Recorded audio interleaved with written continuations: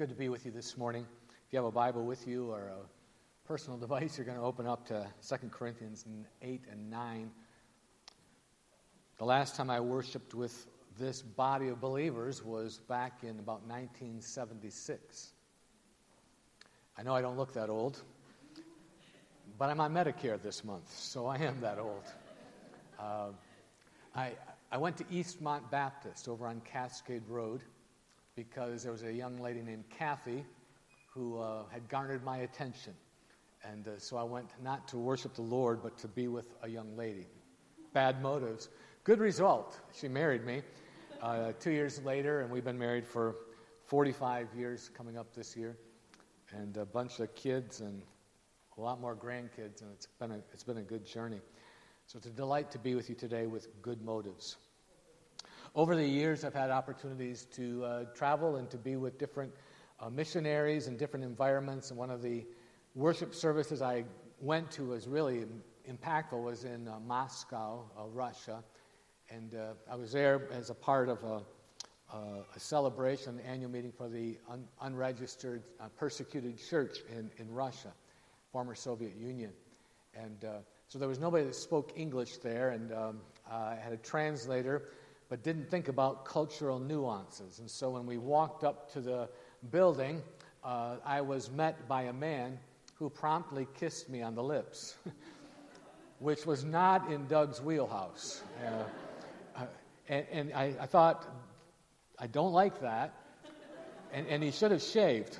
That's all I could remember in thinking about that. So thank you for your warm welcome this morning, and no kisses. I appreciate that. Many of you know Ken Floyd, and Ken did retire at the end of 2022 after 16 years, I believe it was, serving the Michigan Association of Regular Baptist Churches, and is now living down in Ohio where he belongs as a Buckeye fan. And his house now is 7 minutes from his front door to walk to his grandkids' house. That's how I asked, where do you live? He goes, 7 minutes door to door from my grandkids. They have one daughter and 5 grandkids, and that's where they are now, doing well and looking at the next step and leg in their journey. We changed the name about a year and a half ago from Michigan Association of Regular Baptist Churches because it was kind of a long name, and because we also kind of didn't know what regular Baptist meant. And not a lot of people do. How many people know what regular means? See? And that was in our name. And so some think, well, we're just like maybe Eeyore, you know. I'm nothing special. I'm just regular. We didn't want that going out. We didn't want anything connected to intestinal issues. That seems inappropriate. So I had to do some work, and in some studies, I find out that the Northern Baptist Convention was going toward liberalism about 100 years ago, and they were moving away from the authority of Scripture, and then all the doctrines began to fall after that. And a movement came out of that, the General Association of Regular Baptists, and the word regular back then had a nice meaning in history. It meant to regulate. And they said, we are going to be marked by our fellowship, our association, we marked by the regulation of the authority of the Word of God. Well, that's a good word then, isn't it? But not if people don't know what it means. And so we went to a new name, Bridge Fellowship, trying to be something that maybe reflected more of who we are and what we're trying to do. In Michigan, we have the iconic Mackinac Bridge connecting the upper and lower peninsulas, and that's a part of our fellowship. That we have about 150 churches in the UP and the lower peninsula.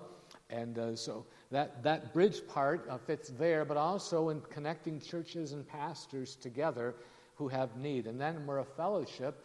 Association is not a bad word, but we're a fellowship that in Christ, I am just as much at home here this morning as I would have been if I was at West Cannon this morning or in Moscow, Russia. That's the interesting thing, right? In Moscow, they were singing hymns, almost all of them in a minor key, but many of them I knew, and so I sang along with them in English. They thought I was speaking in tongues. Baptists don't do that. But that's what was going on that morning. Because we have a fellowship in Christ, so we are Bridge Fellowship of Michigan, and that's who we are at this point. We wanted to communicate to you a little bit. I'm going to be in 2 Corinthians 8 and 9 just a moment. But maybe to help you get a better understanding of why we've picked that name, we have a short video for you to see. Look and listen, see if you see some things and hear some things that are familiar.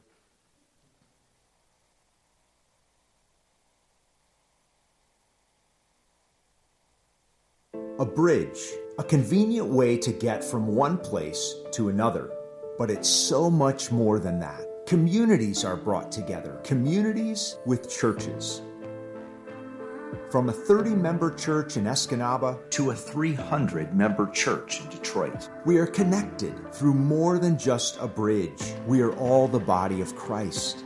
And one time or another, every church, congregation, and pastor has had their own struggle and hardship, and it's easy to feel overwhelmed. So who will help these struggling churches? Bridge Fellowship is committed to connecting churches and pastors across our state to encourage and help one another fulfill the Great Commission. We're helping bridge the gap between churches and pastors, connecting hurting pastors and congregations with those who are healthy and thriving, coming alongside one another to help them grow, inspiring and reminding each other that though things seem bleak for a moment, hope is within reach. Though we are independent, we are not isolated. Our leadership team is comprised of pastors serving churches in our state who understand these struggles and are ready to help. With programs like pastoral support groups and church retreats, we want to see the hurting churches start to heal and the healthy churches start to help. Bridge Fellowship of Michigan. Connect, inspire, grow.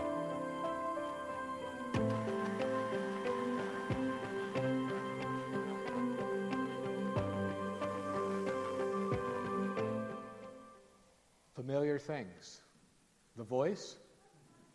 You heard that voice for a number of years, didn't you? Pastor Jeff Bird doing the voice over there. The video put together by Josh Pache, and his ministry is very, very appreciated. Is Josiah here? Josiah's a loser, but we'll give him a little credit anyway, right? And those two young men helped us put that together. It was in your parking lot, some of it in your building. I just want you to know I don't have a video for every church that I go to that focuses on them. That's the one we show all over. But it reveals to me, and as I come here this morning, it reminds me and reveals how critical you are as a part of our fellowship. You are a very healthy, respected church in the state of Michigan. Your pastors, and especially Jeff, as he brought leadership statewide, have been really valued. And I commend you for that. You have a very good reputation. So we have about 150 churches in our fellowship right now. And an alarming statistic that was brought to my attention back before we started this was about 80% of them are in a state of decline or dying. Declining or dying. Like the church in Gaylord I went to visit, 19 people.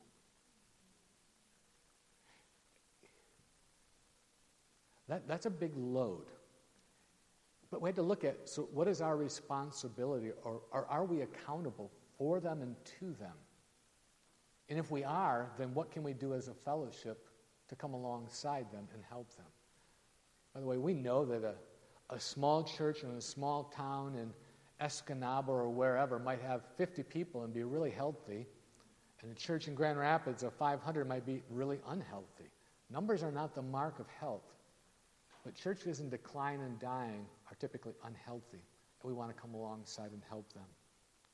So that's what we're here for, and we thank you for your support of our fellowship financially and your involvement in the fellowship. We really do appreciate that.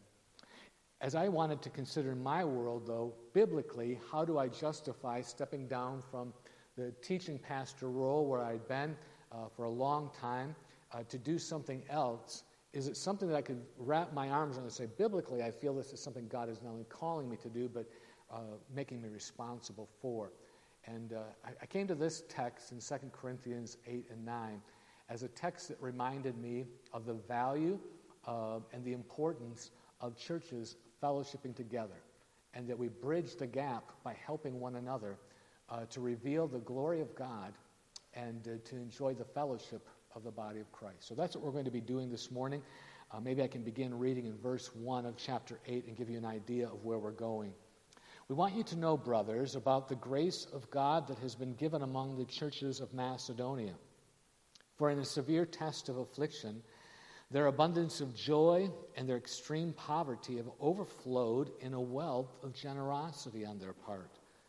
For they gave according to their means, as I can testify, and beyond their means of their own accord, begging us earnestly for the favor of taking part in the relief of the saints. And this not as we expected, but they gave themselves first to the Lord, and then by the will of God to us. Accordingly, we urged Titus that as he had started, so he should complete among you this act of grace.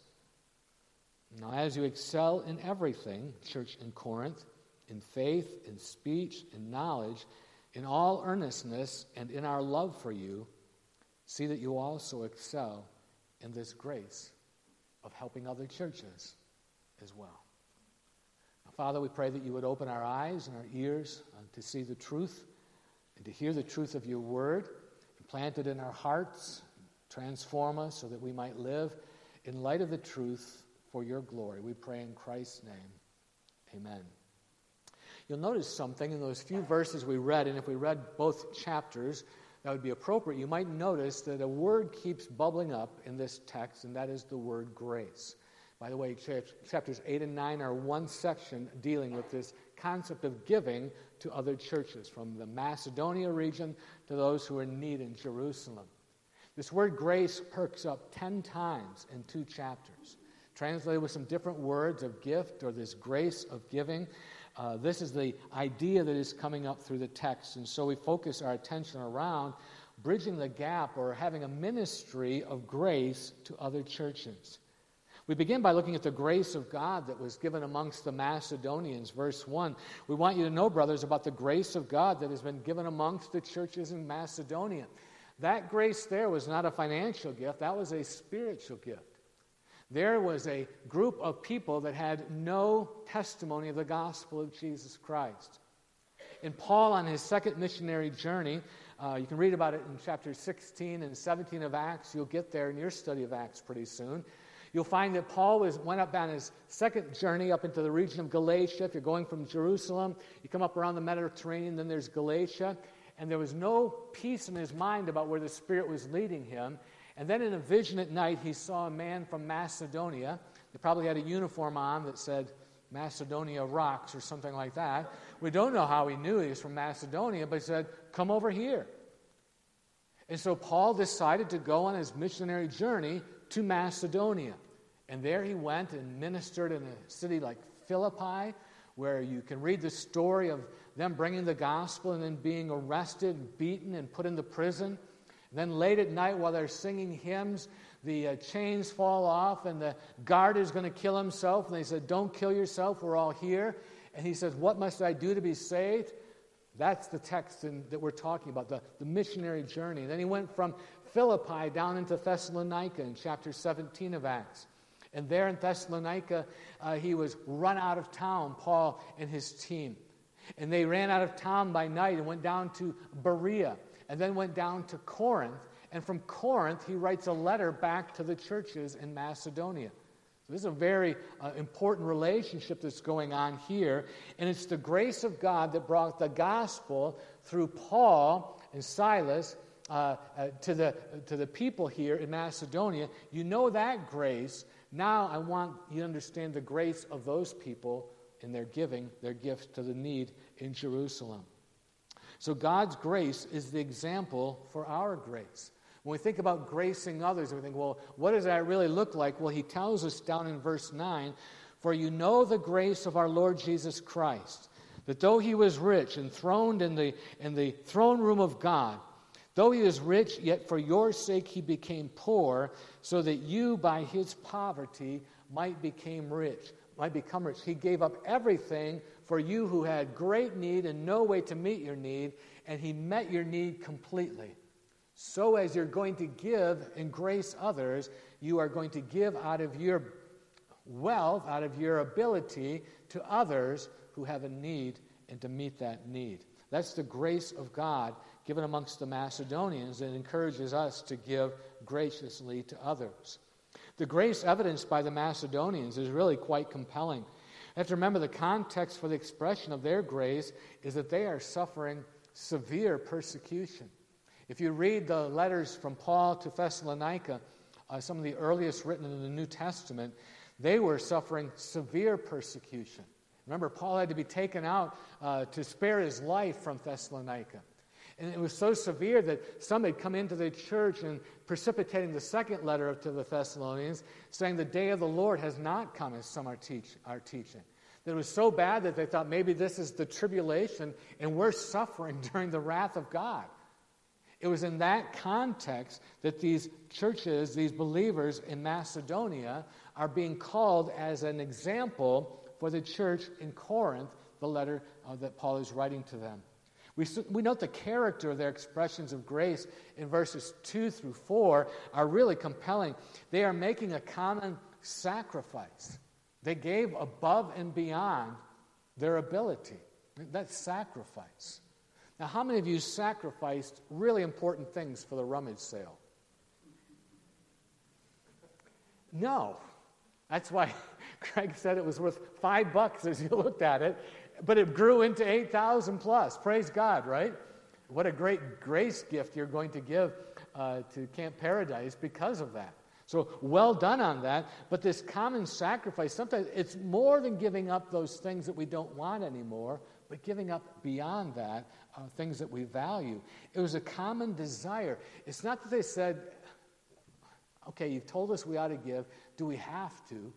Paul is actually saying, I don't think you guys can afford to give. And they go, we beg you, earnestly, please let us give. It was a common commitment to minister to those in their time of need. They wanted to give up what they had to help others in a time of need. And they felt it was a common responsibility.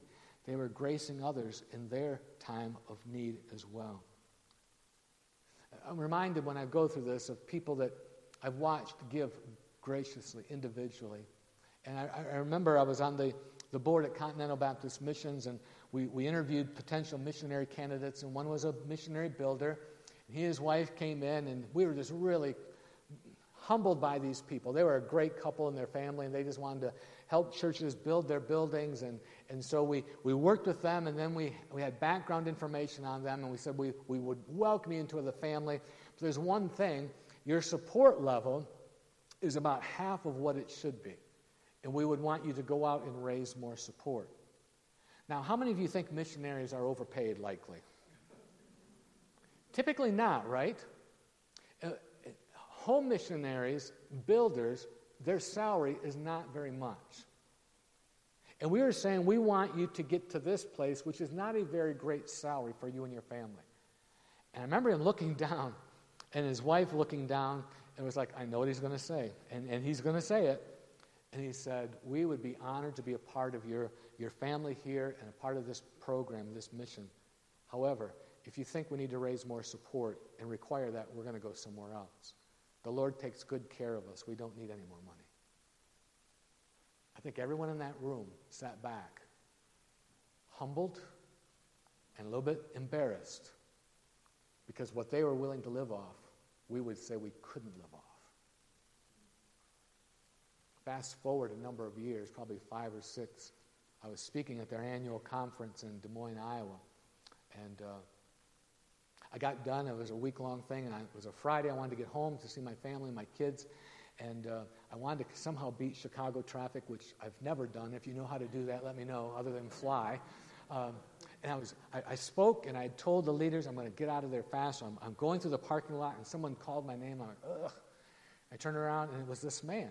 And he said, Doug, hang on. So I waited for him. He came over. He said, I just really want you to know I appreciate you. He put his hand out, and I shook his hand, and there was paper in the palm of his hand. And I knew it wasn't a gum wrapper. I'm like, I almost said his name. I said, brother, I can't take that. He said, no, you need to take it because I need to give it. I got in the car and looked, and he'd given me a $100 bill. And I knew what he was making was below poverty. He earnestly desired to give a gift. I accepted it and gave it to somebody else. That's grace giving. That's what the Macedonians are doing here. They are giving out of their need. Notice the antecedent, what happened before they gave in this way.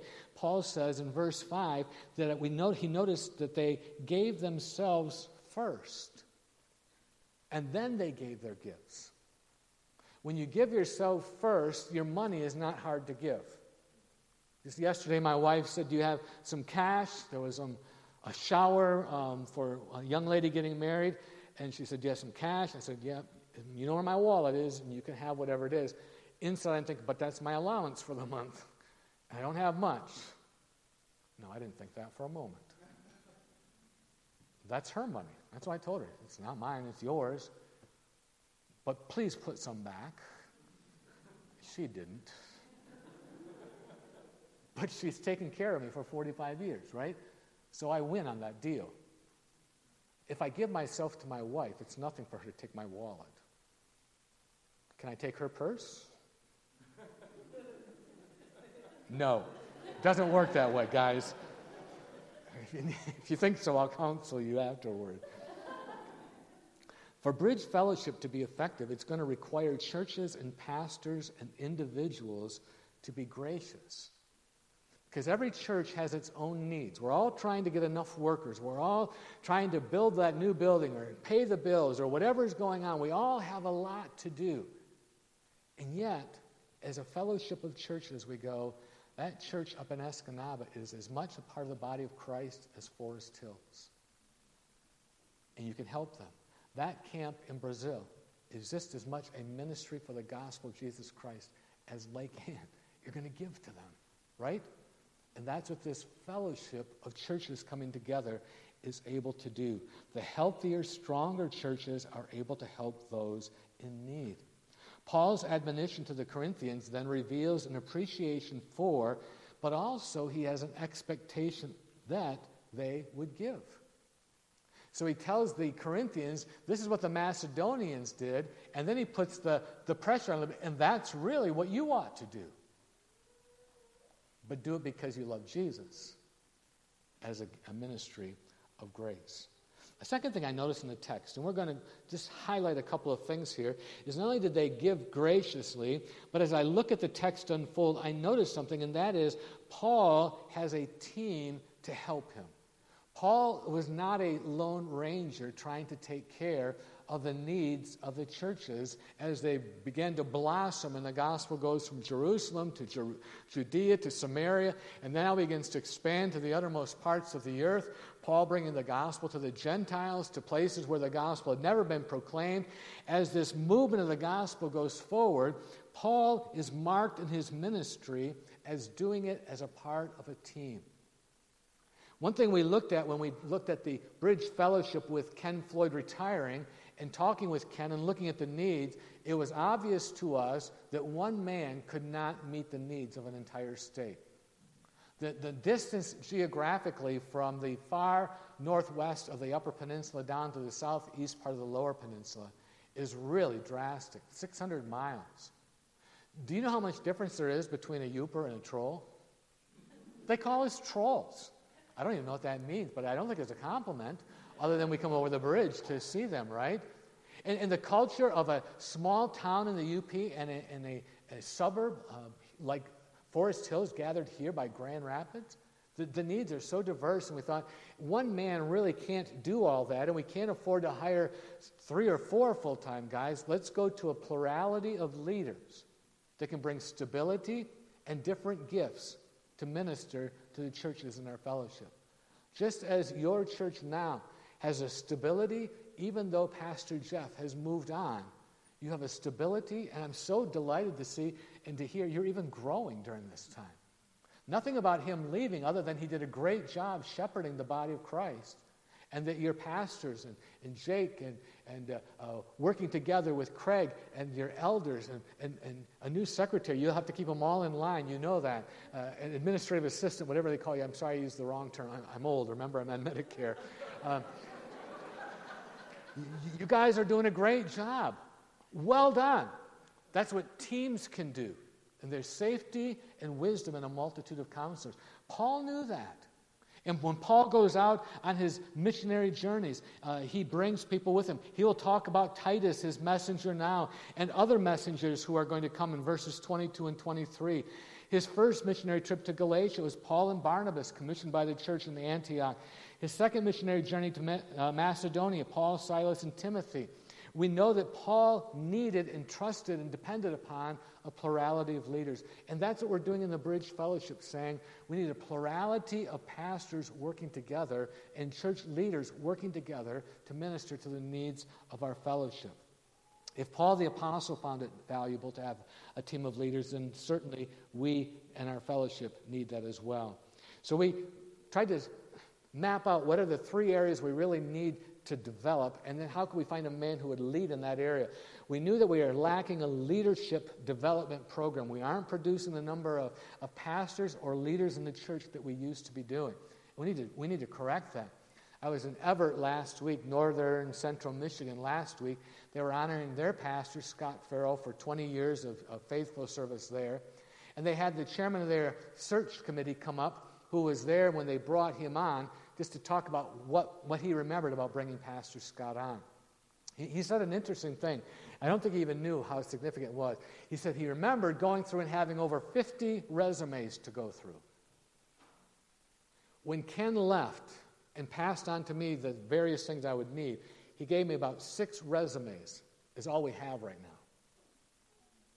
You know that most churches are trying to find 1 or 2 candidates, and that 20 years ago, 50. We've lost something, and there are reasons for that. We could talk about it at some point.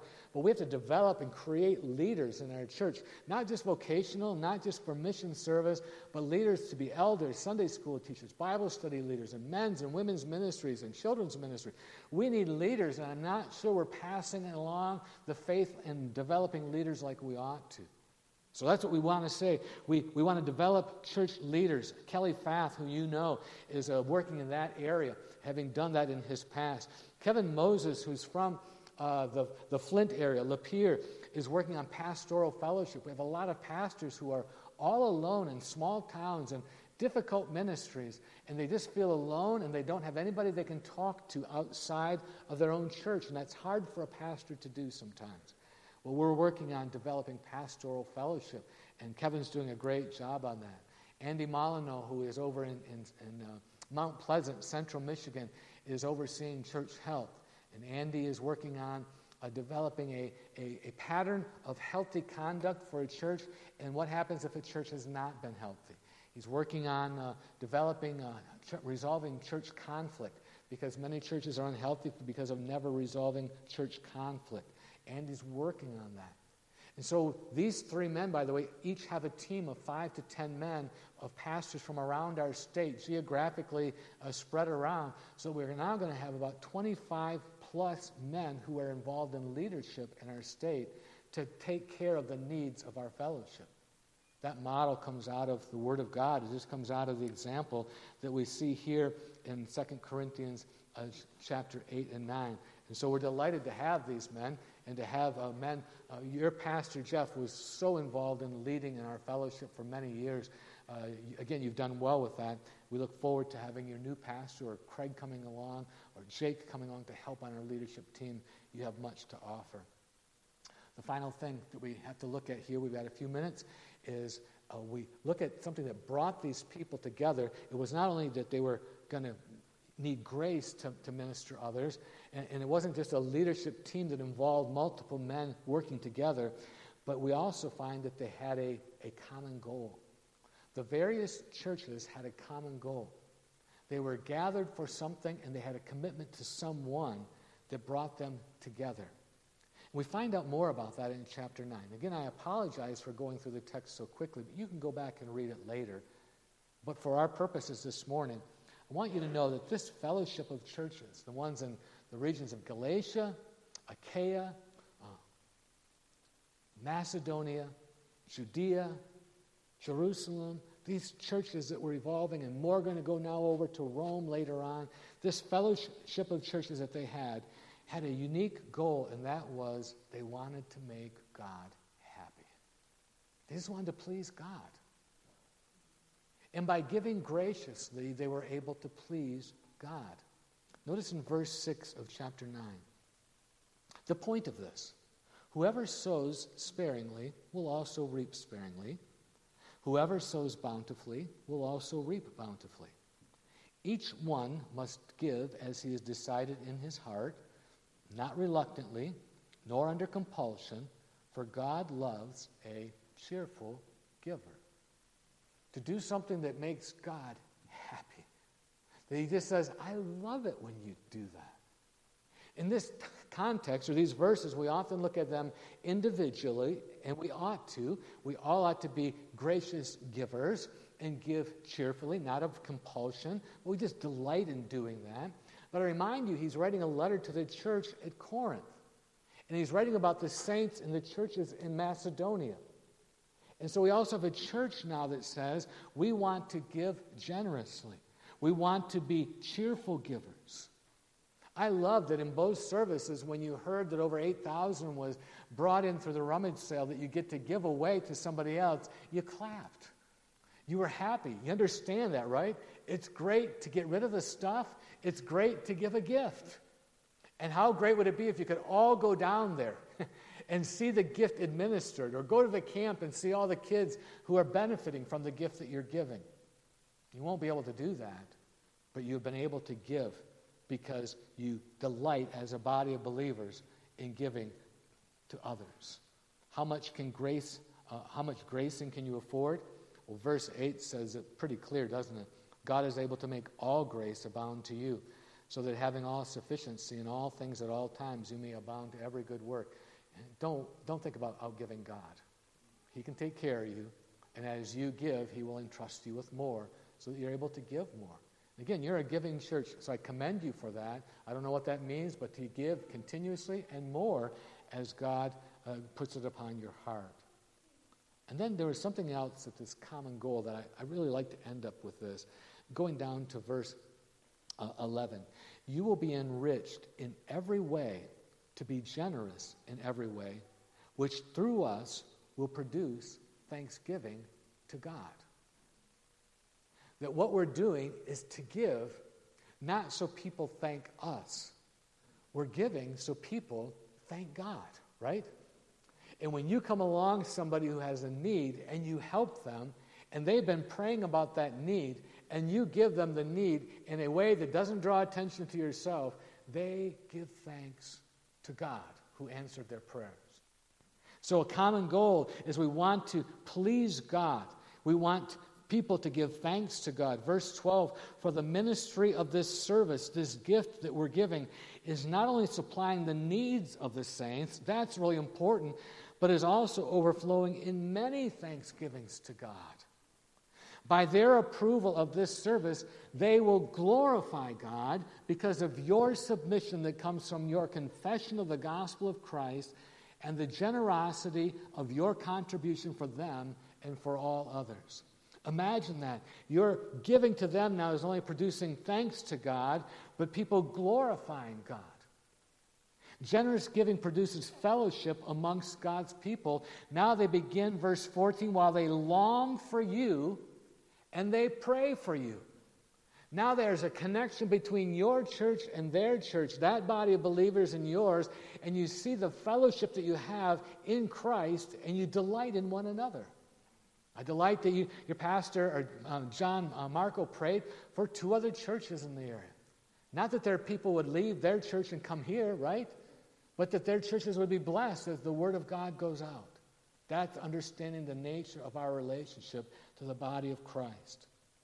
Generous giving then finally not only produces fellowship amongst God's people and produces thanksgiving to God and glorifying God, but it helps us to image God. We are the body of Christ, his visible manifestation, so to speak, here on earth, as individuals, yes, but also as the body of believers. And it's interesting, this text that began in 8:1 and ends in 9:15. Notice in verse 15, thanks be to God for his inexpressible gift. Go back to verse 1 of chapter 8. we want you to know, brothers, about the grace of God. That gift in verse 15 is grace, charis. That grace in verse 1 is charis. This whole section, we begin it with the bookend of grace, and we end it with grace. And we do this for the glory of God. That's what the fellowship, Bridge Fellowship, is about. We're a group of churches, doctrinally conservative, who are committed to working together for the glory of God and the good of his people without sacrificing the autonomy of a local church. Nobody can tell you what to do. You are Forest Hills Baptist. That's what is unique about our fellowship. Our core values provide enough wiggle room for there to be not only fellowship on the big things, but have room for diversity on those things which aren't so central. Lastly, through our fellowship, though our fellowship, has a rich history and a solid foundation, we must acknowledge there's a need for renewal in our fellowship. It is estimated, as we mentioned, about 80% of the churches in our fellowship are in a state of decline or dying. Fast forward, 80% of the churches, if in 5 to 10 years something doesn't happen, those churches, many of them, will close their doors. Can you imagine if 80% or let's say 75% of our churches closed their doors?